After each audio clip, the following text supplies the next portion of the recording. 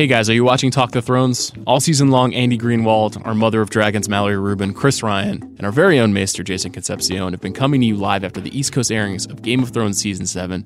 They're going to continue with the season finale this Sunday. Talk the Thrones streams exclusively on Twitter and Periscope right after Game of Thrones ends and can be found on the Ringer's Twitter handle. That's @Ringer. They'll be reacting at the same time as you, contextualizing the events and explaining what just happened. Again, the show is called Talk the Thrones, and you can stream it live after the East Coast airing of Game of Thrones on our Twitter and Periscope at Ringer. What else are you doing on Sunday night? That's the funny thing is I thought there's no way this is going to happen. This is a rated R movie about a magic notebook, and you know it's a big budget, relatively speaking. My name is Sean Fennessy. I'm the editor-in-chief of The Ringer, and here's the big picture. Today we have an exciting and interesting show. I'm joined by the director Adam Wingard, probably best known for his horror films, including movies like You're Next, the recent Blair Witch remake, and now he has a somewhat controversial, somewhat fascinating new adaptation called Death Note coming to Netflix on August 25th. Wingard is a developing filmmaker who is taking a leap into big IP. But before I chat with Adam, I've asked a Ringer staffer and anime expert to join me to talk about what Death Note is, where it fits in the pantheon of anime history, and just sort of how successful this movie is and what it could have done better and what it does really well. So I'm joined by Justin Charity. Justin, thank you for joining me. Sean, hello. How are you? I'm good. Thanks for having me on to talk about anime. I know it's one of your passions, and that's why I'm happy that you're here. So Death Note is a very interesting story with a unique premise. I'm hoping you can explain the premise of this story to us before we get into the movie and the different permutations we've seen in culture before. Sure. I feel like it's pretty straightforward for how bizarre it gets, but the Death Note, the titular Death Note is basically a notebook, and it falls in the main character Light Yagami's lap, basically from the sky. And what the Death Note is a notebook where you can write basically anyone's full name with the condition that you recognize their face. You can write anyone's full name, and that person will die. And Death Note, sort of as an original manga series and as an anime TV series that's based on the manga, is basically about what the character Light Yagami chooses to do with that Death Note and who he chooses to target with that power. So where did this story originate? When did it first come into the world? And then how did it change? What were the different iterations we've seen? Well, so the original Death Note is a manga series, a comic series that ran in Weekly Shonen Jump in Japan.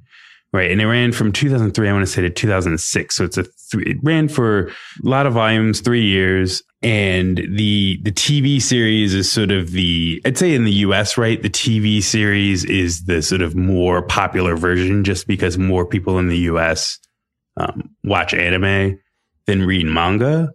But I'd say that both the manga and the television show are both pretty beloved. And the anime is already pretty different from the manga, but there is also, I believe, a novelization of Death Note. And now there's this movie, and there are live action movies in Japan too of Death Note. And they're all like slightly different from each other. They have a different flavor from one another a little bit, but the main plot beats are generally the same.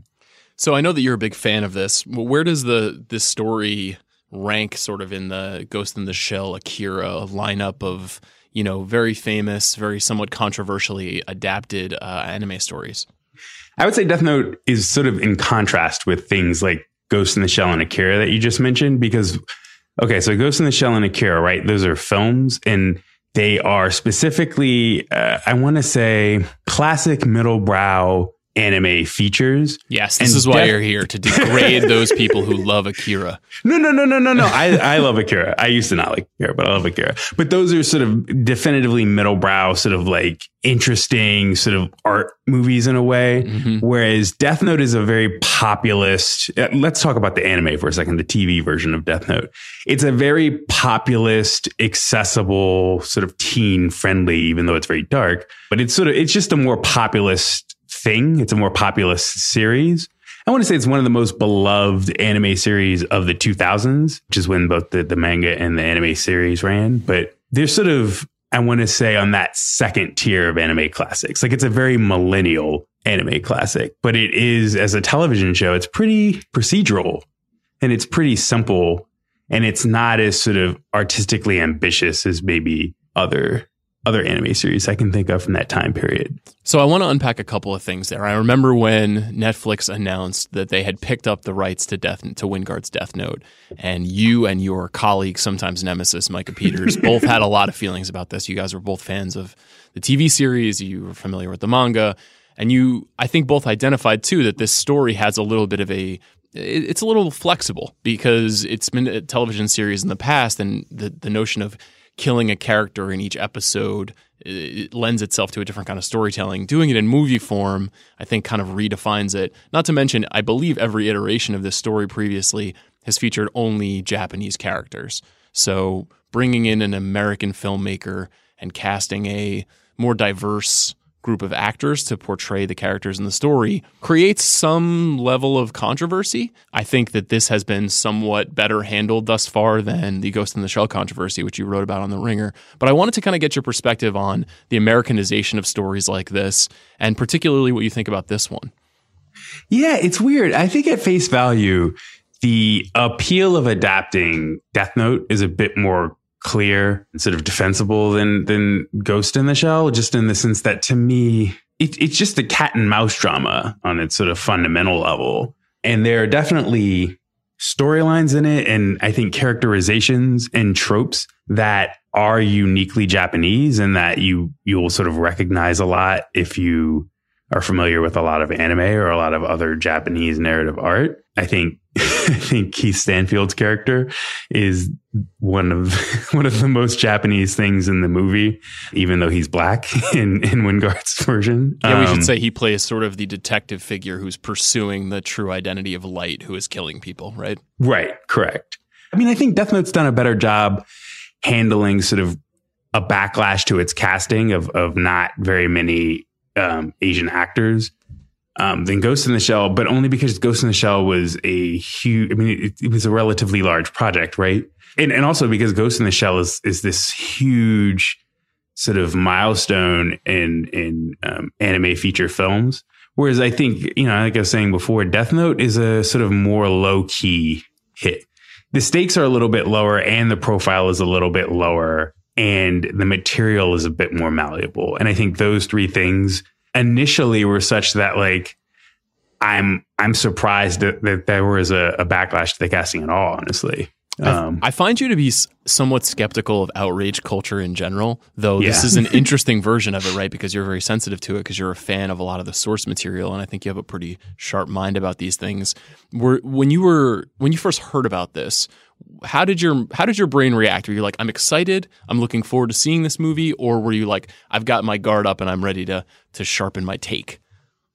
Well, it's funny because the pace of online, right, is such that I heard about the movie and I saw the backlash play out basically simultaneously because it was instant, right? It was instant. I think it's because Nat Wolff is the first person you really see in that Nat Wolff first plays Light, yeah. Nat Wolff plays Light. He's the lead. There are other non-white actors in the film, but because Nat Wolff is the lead and he's the first one you see in the trailer, the backlash started immediately. And I think my first response to seeing the first couple of articles that talked about whitewashing was, you have to ignore that Keith Stanfield, who's in the movie playing L, is black. You have to ignore Paul Nakauchi. You have to ignore Masaoka. Like, you have to ignore people. You have to basically ignore the non-white people in the movie to accuse the movie of being white in the same way that Ghost in the Shell was very largely white, sans Beat Takeshi. And so I was kind of irritated, to be honest with you, to see articles basically calling Keith Stanfield, who is not white, by accusing the film of whitewashing. Because Keith Stanfield's playing a large character. I mean, in the original Death Note, right? The original Death Note, sort of the main arc that people are really referring to when they talk about Death Note, and what the arc that Adam Wingard focuses on in his movie is the Light versus L arc. It is that rivalry. And so, at least going in, it's sort of like, well, Keith Stanfield is half of this movie. And so it is a strange thing to accuse this movie of whitewashing when half of this movie is Keith Stanfield. Yeah, I think it's notable too that 5 of the 7 producers on the film, I think, are of Japanese descent, and there is obviously been a very conscious decision here to make this a story set in America featuring a cast that is not Japanese. And, Adam and I talked about that a bit. I think it's been interesting to see how it's been received because, like you say, there is this desire to immediately use the word whitewashing. It is a very splashy blog headline word that lacks some nuance. But having said all that, what did you actually think of the execution of the story, containing it inside of a movie and then the way that they use some of the source material to tell this version? Okay, so it's tricky, right? Remember a second ago I said Death Note is a bit more populist and it's a bit more procedural. So a problem that creates is that it's really procedural, right? It's there's a reason why Death Note, I think, has this huge fandom both in a serialized manga form and in a serialized television form. It's because like so many episodes of the show are just sort of this endless voiceover back and forth between Light and L, who aren't actually talking, but are sort of squinting and being like, what's his next move? And things like that. And condensing that down to a movie, a live action movie where you sort of strip out, a lot of the sort of head talk voiceover, but also where you have to really condense a lot of cliffhangers into a single movie. It's pretty rough. It's rough. It's a bit rough in this movie. I think my favorite things about this movie, though, the fact that the first 20 minutes, right, when they're setting up the concept of the Death Note, which is kind of like, it's just very fantastical and kind of ridiculous, right?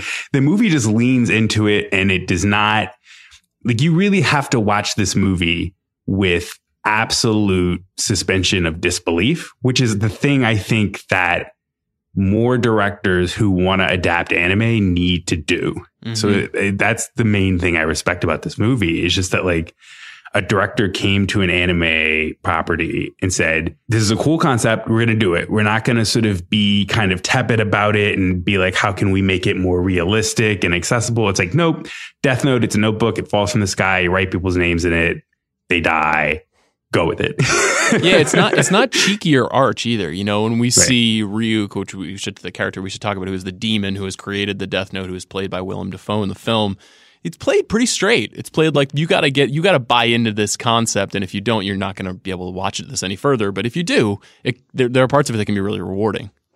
Right. You know what? It's a thing that distinguishes a lot of anime from a lot of things that aren't anime is just the sort of the standards of realism, right? And to me, this movie definitely gets that. It gets that, like, you can't be hung up on the idea that like realism is an important priority in the thing that you're watching, because the movie's just going to leave you behind. So yeah, I appreciate that much about the movie. And I also, you're talking about Ryuk, who's played by Willem Dafoe, who has a very specific kind of voice. He does. Some might say a little too similar to the voice he used to portray the Green Goblin in the Spider-Man films. Avenge me. Which I have heard before, including from our producer, Zach Mack. But in a way, it's really effective, right? The way that he applies it works for the story. Yeah, I mean, it's especially evocative of the original English dub of Ryuk in the anime series too. That's he basically talks like Willem Dafoe doing the Green Goblin. Interesting. I didn't know that. So it's, and I watched the English dub when I watched Death Note. So yeah, I totally get that comparison, but I also felt like Dafoe is really nailing Ryuk. Justin, I appreciate you bridging the gap between anime ignoramuses like me and the public at large. Thank you for joining me today. Thank you. And now here's my conversation with Adam Wingard.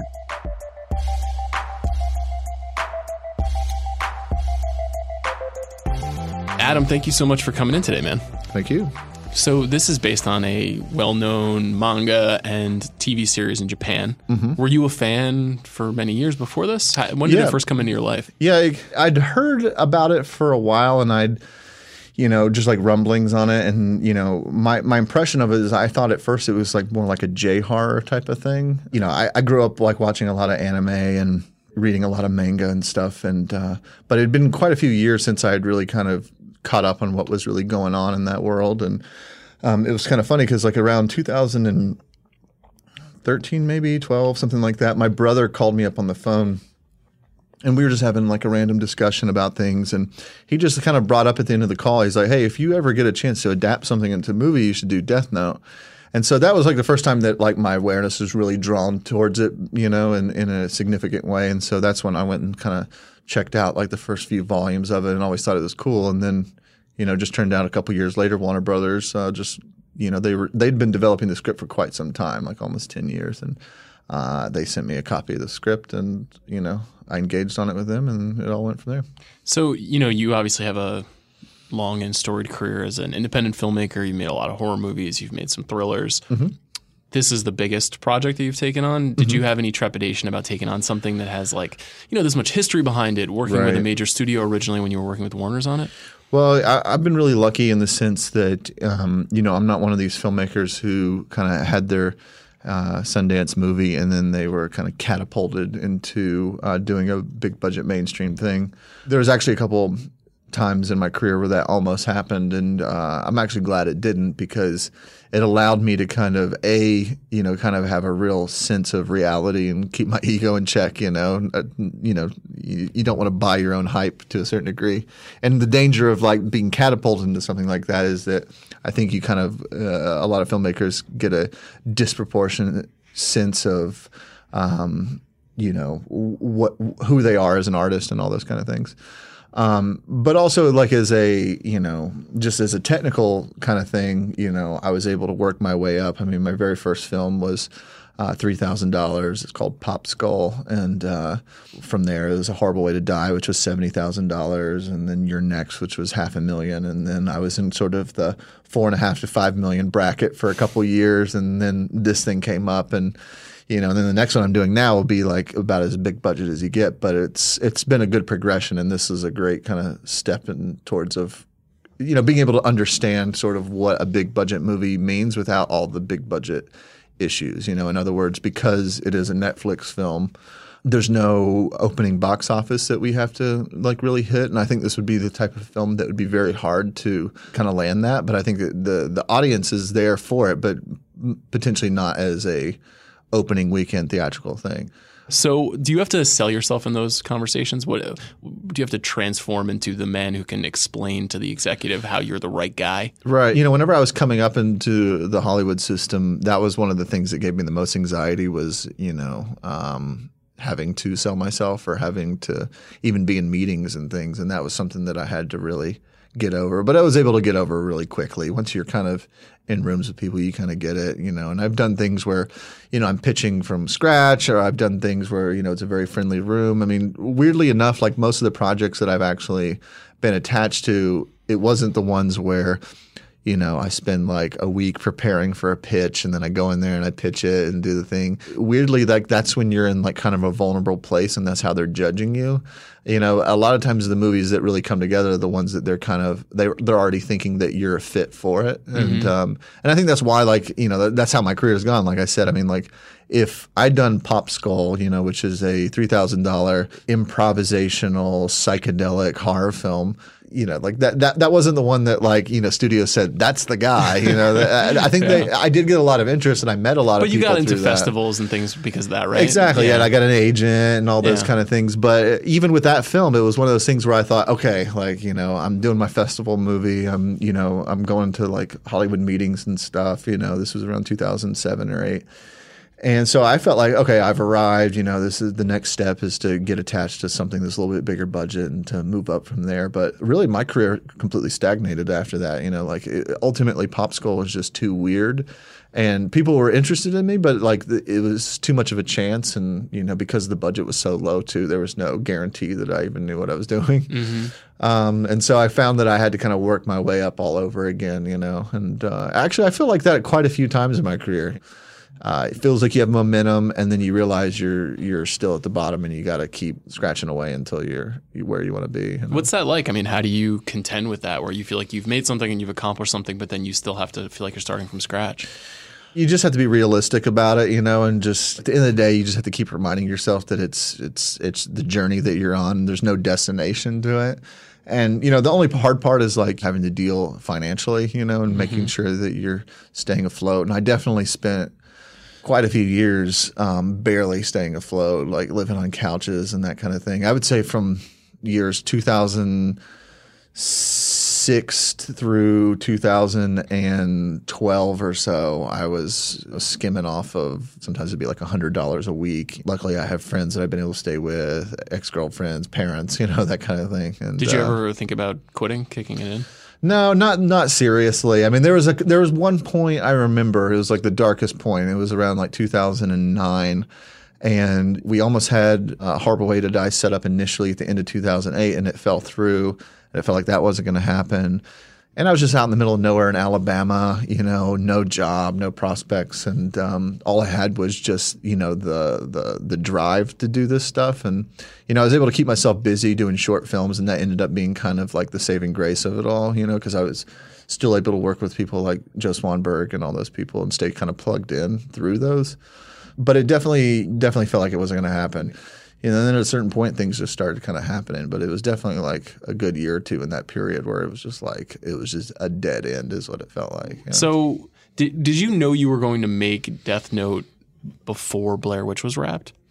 Yes, at least signed on to do Death Note before I had even started Blair Witch. So I tend to do that. I try to like get my next film set up because you just never know what's going to happen. Mm-hmm. And thank God I did. So it's the same even with Death Note and Godzilla vs. Kong. I as soon as we had like the cut in a good place, that's where I really started looking around, for the next feature. And ultimately I had to show those producers Death Note for them to sign off on me. That was like the final step.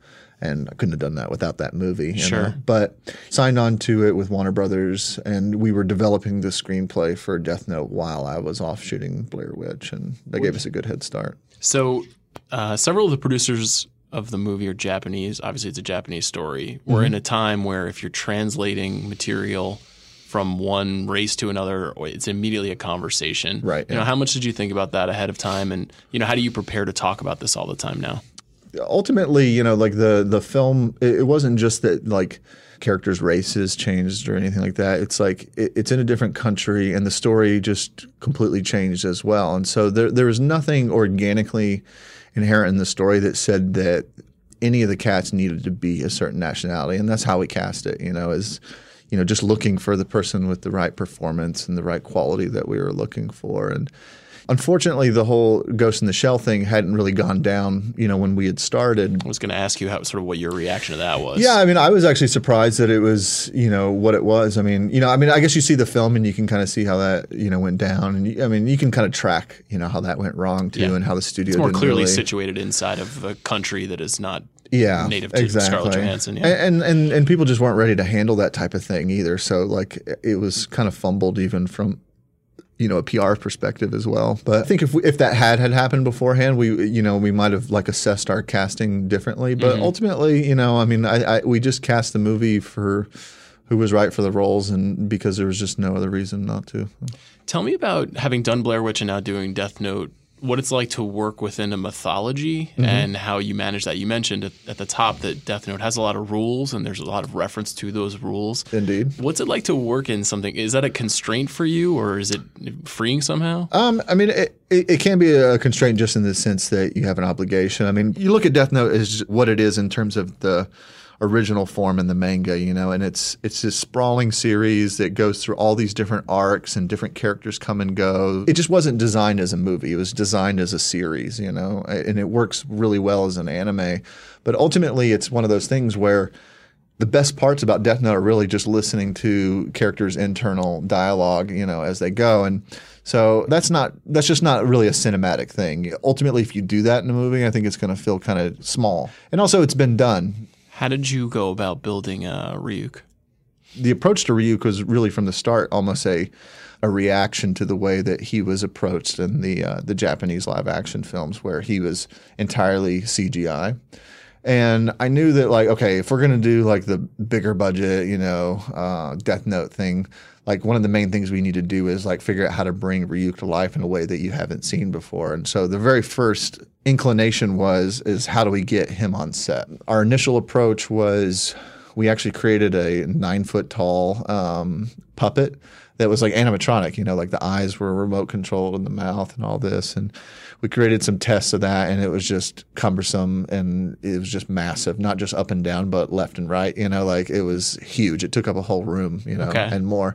So it didn't make sense to go in that route, but I still wanted something on set. So the next thing we did which is what we ended up in the movie, was we hired Jason Lyles, who's a nearly 7-foot tall actor, created a real suit, and everything on screen is what you see except for just his face. So there's just a little cutout on his face. And, on set, he was actually wearing these kind of LED glasses so that you could see where the glowing eyes would be. Mm-hmm. And that was really cool because, again, coming from a low-budget indie background, whenever you're doing those films and you don't have the money to pull off VFX, you just avoid them, And so this was the first time that I'm having to kind of take that leap forward. But, I'm very opinionated when I see a lot of movies that have over-reliance on CGI, and it just feels fake, and I just can't stand that. It just takes me out of the movie. It feels empty. Mm-hmm. And so when we were approaching Ryuk, because we were still just like, only doing the face replacement thing, I still wanted to make sure that was real. And we wanted the atmosphere of him to be real. So we wanted to approach him as though we weren't spending a lot of money doing like a CGI thing. So he's in the shadows most of the time. And having that LED glasses on set where we could see where his glowing eyes were was important because it gave us that confidence that we can light this, and that even though you're not going to see much of his face, you're still going to get that glimmer in his eyes, maybe a little in his teeth and stuff.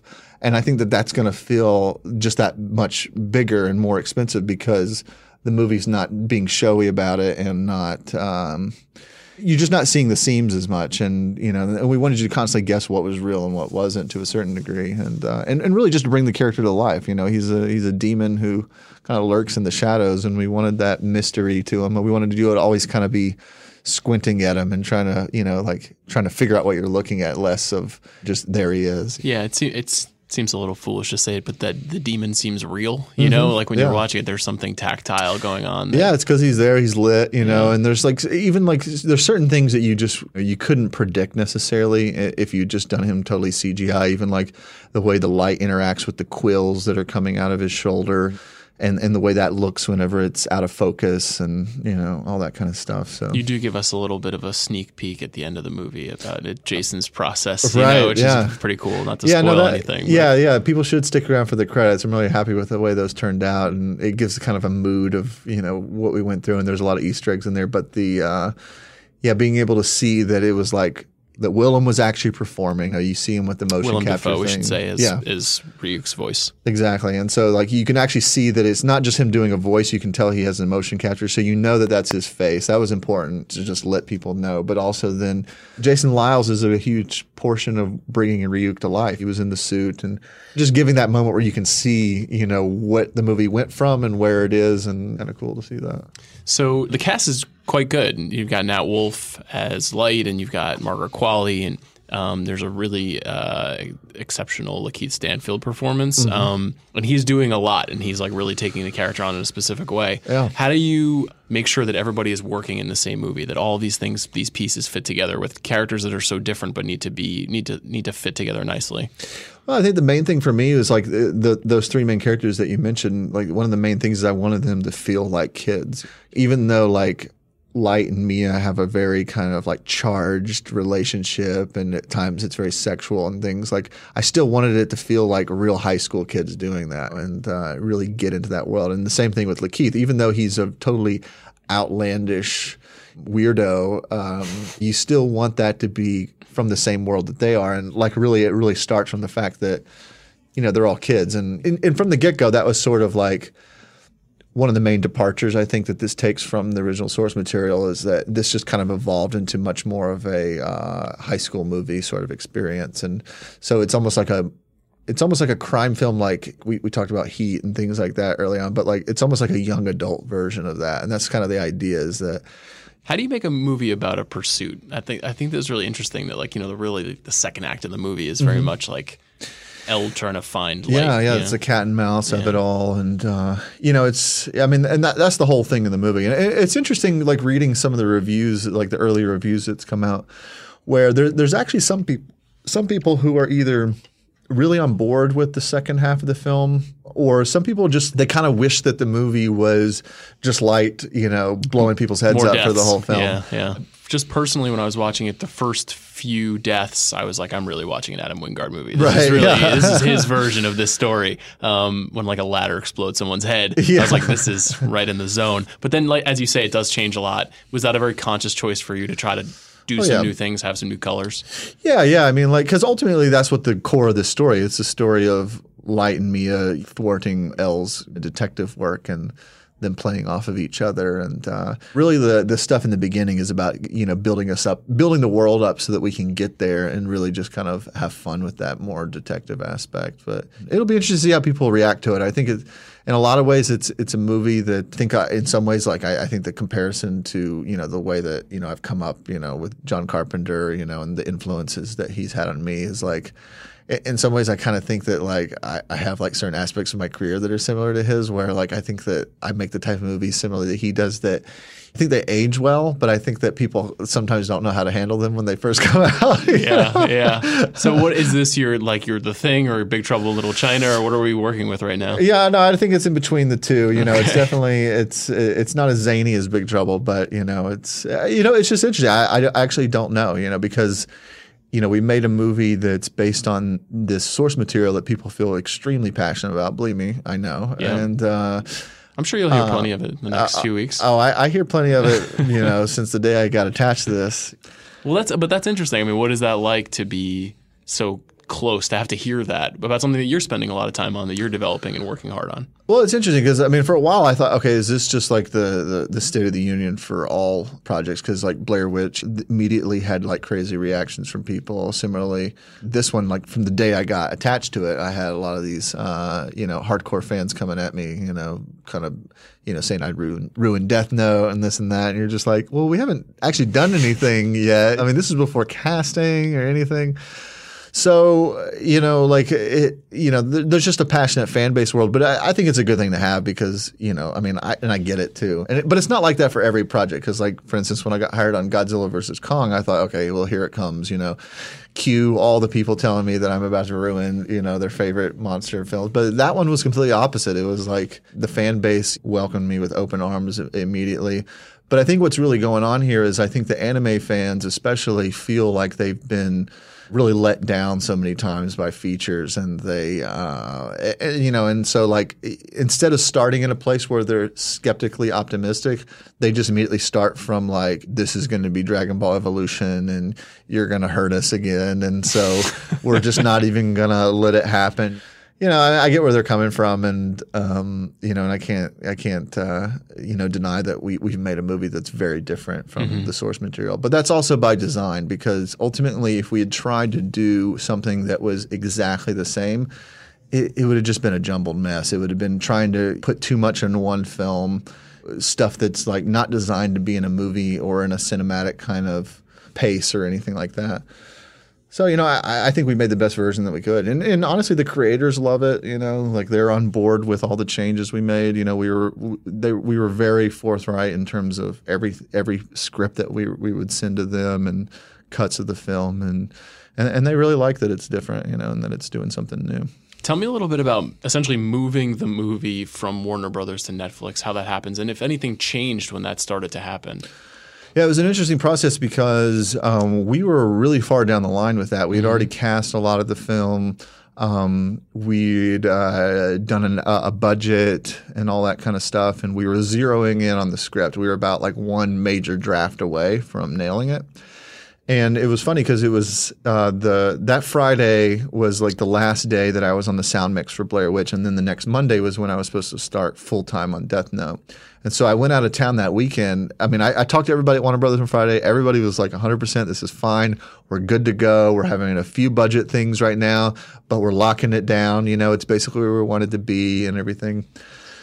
And so I go out of town over the weekend to just take a little breather after having worked on Blair Witch nonstop, knowing that everything was going to start on Monday. And I'm driving back from Joshua Tree, and I get a call from my manager early in the morning that Monday, and he's like talking about something, and I'm like, it was kind of cryptic sounding. And then suddenly he's like, oh my God, am I going to be the one to have to tell you? And that's how I found out that, like he'd heard somebody had told him that they were putting the movie into turnaround, and this decision had kind of happened over the weekend, which is kind of weird that, studio decisions don't usually happen on the weekend, by the way. Most people are not working on the weekend. No. Yeah. So that was kind of an interesting case. But, Warner Brothers was going through a big, kind of thing at that point, and this was like a Greg Silverman movie, and he's not there anymore. So I think there was a lot of, stuff going on, and they were getting away from mid-range budget movies at this time too, because they'd had some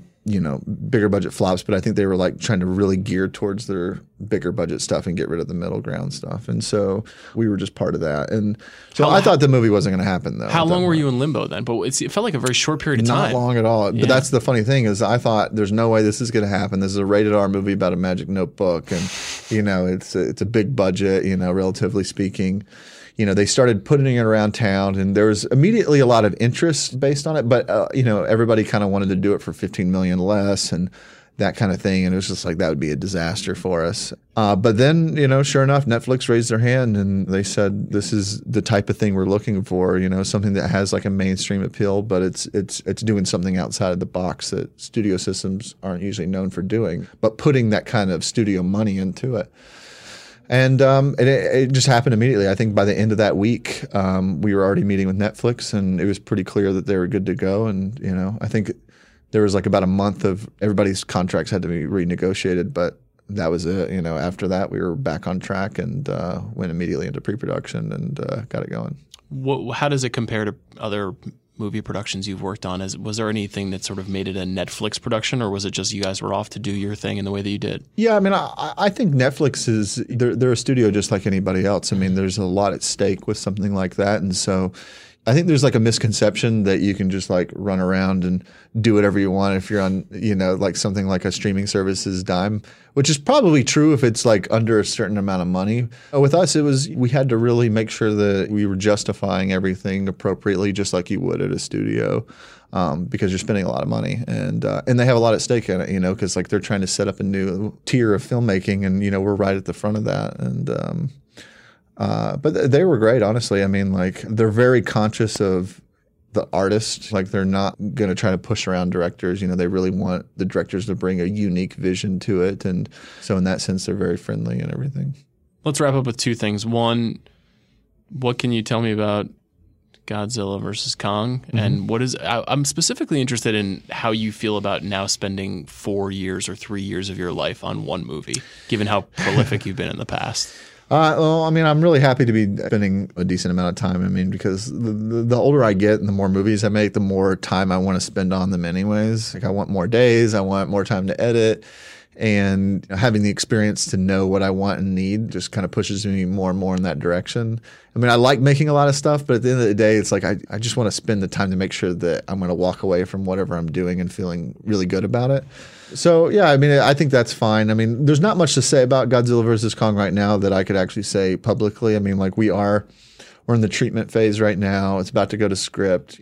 The first time I met with Legendary, they took me into a room and, they had the script for Godzilla 2, and they had a really great lookbook, which was incredible. It was like these big full-scale paintings, so you could really read the screenplay and flip through the lookbook, and, you see all the monsters there and all that stuff. And, so you didn't really even have to use your imagination. You knew what it was, kind of from the get-go. And that was really helpful. And again, that was with my assistant and I, Gary. Like we went in there and we just read that script for like 7 hours. I mean, like because that was like a big decision point. It was like, okay, if we're really going to do this, which it would be amazing to do this, but we want to make sure that like we really understand what this movie is, and then look at this outline and say like, is this really something that we can do? And it totally was. Like there was like, I won't say what it is now, but there was like one aspect to Godzilla versus Kong, which I was 100% going into it. I was like,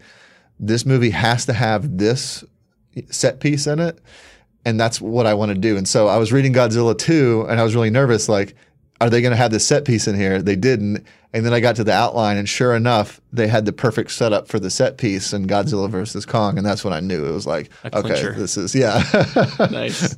Let's end with this. I always like to ask filmmakers what the last great thing they saw was. What do you got for us? Definitely Dunkirk. Yeah. I mean, I did see Atomic Blonde last night, which was pretty good. It was a lot better than I expected it to be. You know, I wasn't sure about the trailer, but then I went and saw it, and soundtrack was really fun. Although I didn't really understand, like, you know, they used that Inglourious Basterds song, the David Cat Bowie, People, yeah, the Cat People one, and I was like, it's kind of too soon to use this, like, it's especially claimed, especially for the opening credits of this. I was like, this feels a little lazy, but like the fight scenes were unbelievable. I really like that film, but Dunkirk was the one that really blew me away. I feel like that's going to be my favorite film of the year, unless something else comes along that just knocks me out of my socks. But the scope of it, like the pacing, the kind of experimental quality of it, and you know, I'm a sucker for war films. Like that's the trajectory, like I'd like to go into at some point, is to be able to do large scale, you know, like battle sequences, you know, especially period battle sequences. So that movie was doing a lot of things that excite me anyways. And obviously the IMAX format was so cool to see. So Adam Wingard, thank you so much for joining me. This was very illuminating, and good luck with Death Note. Thank you very much.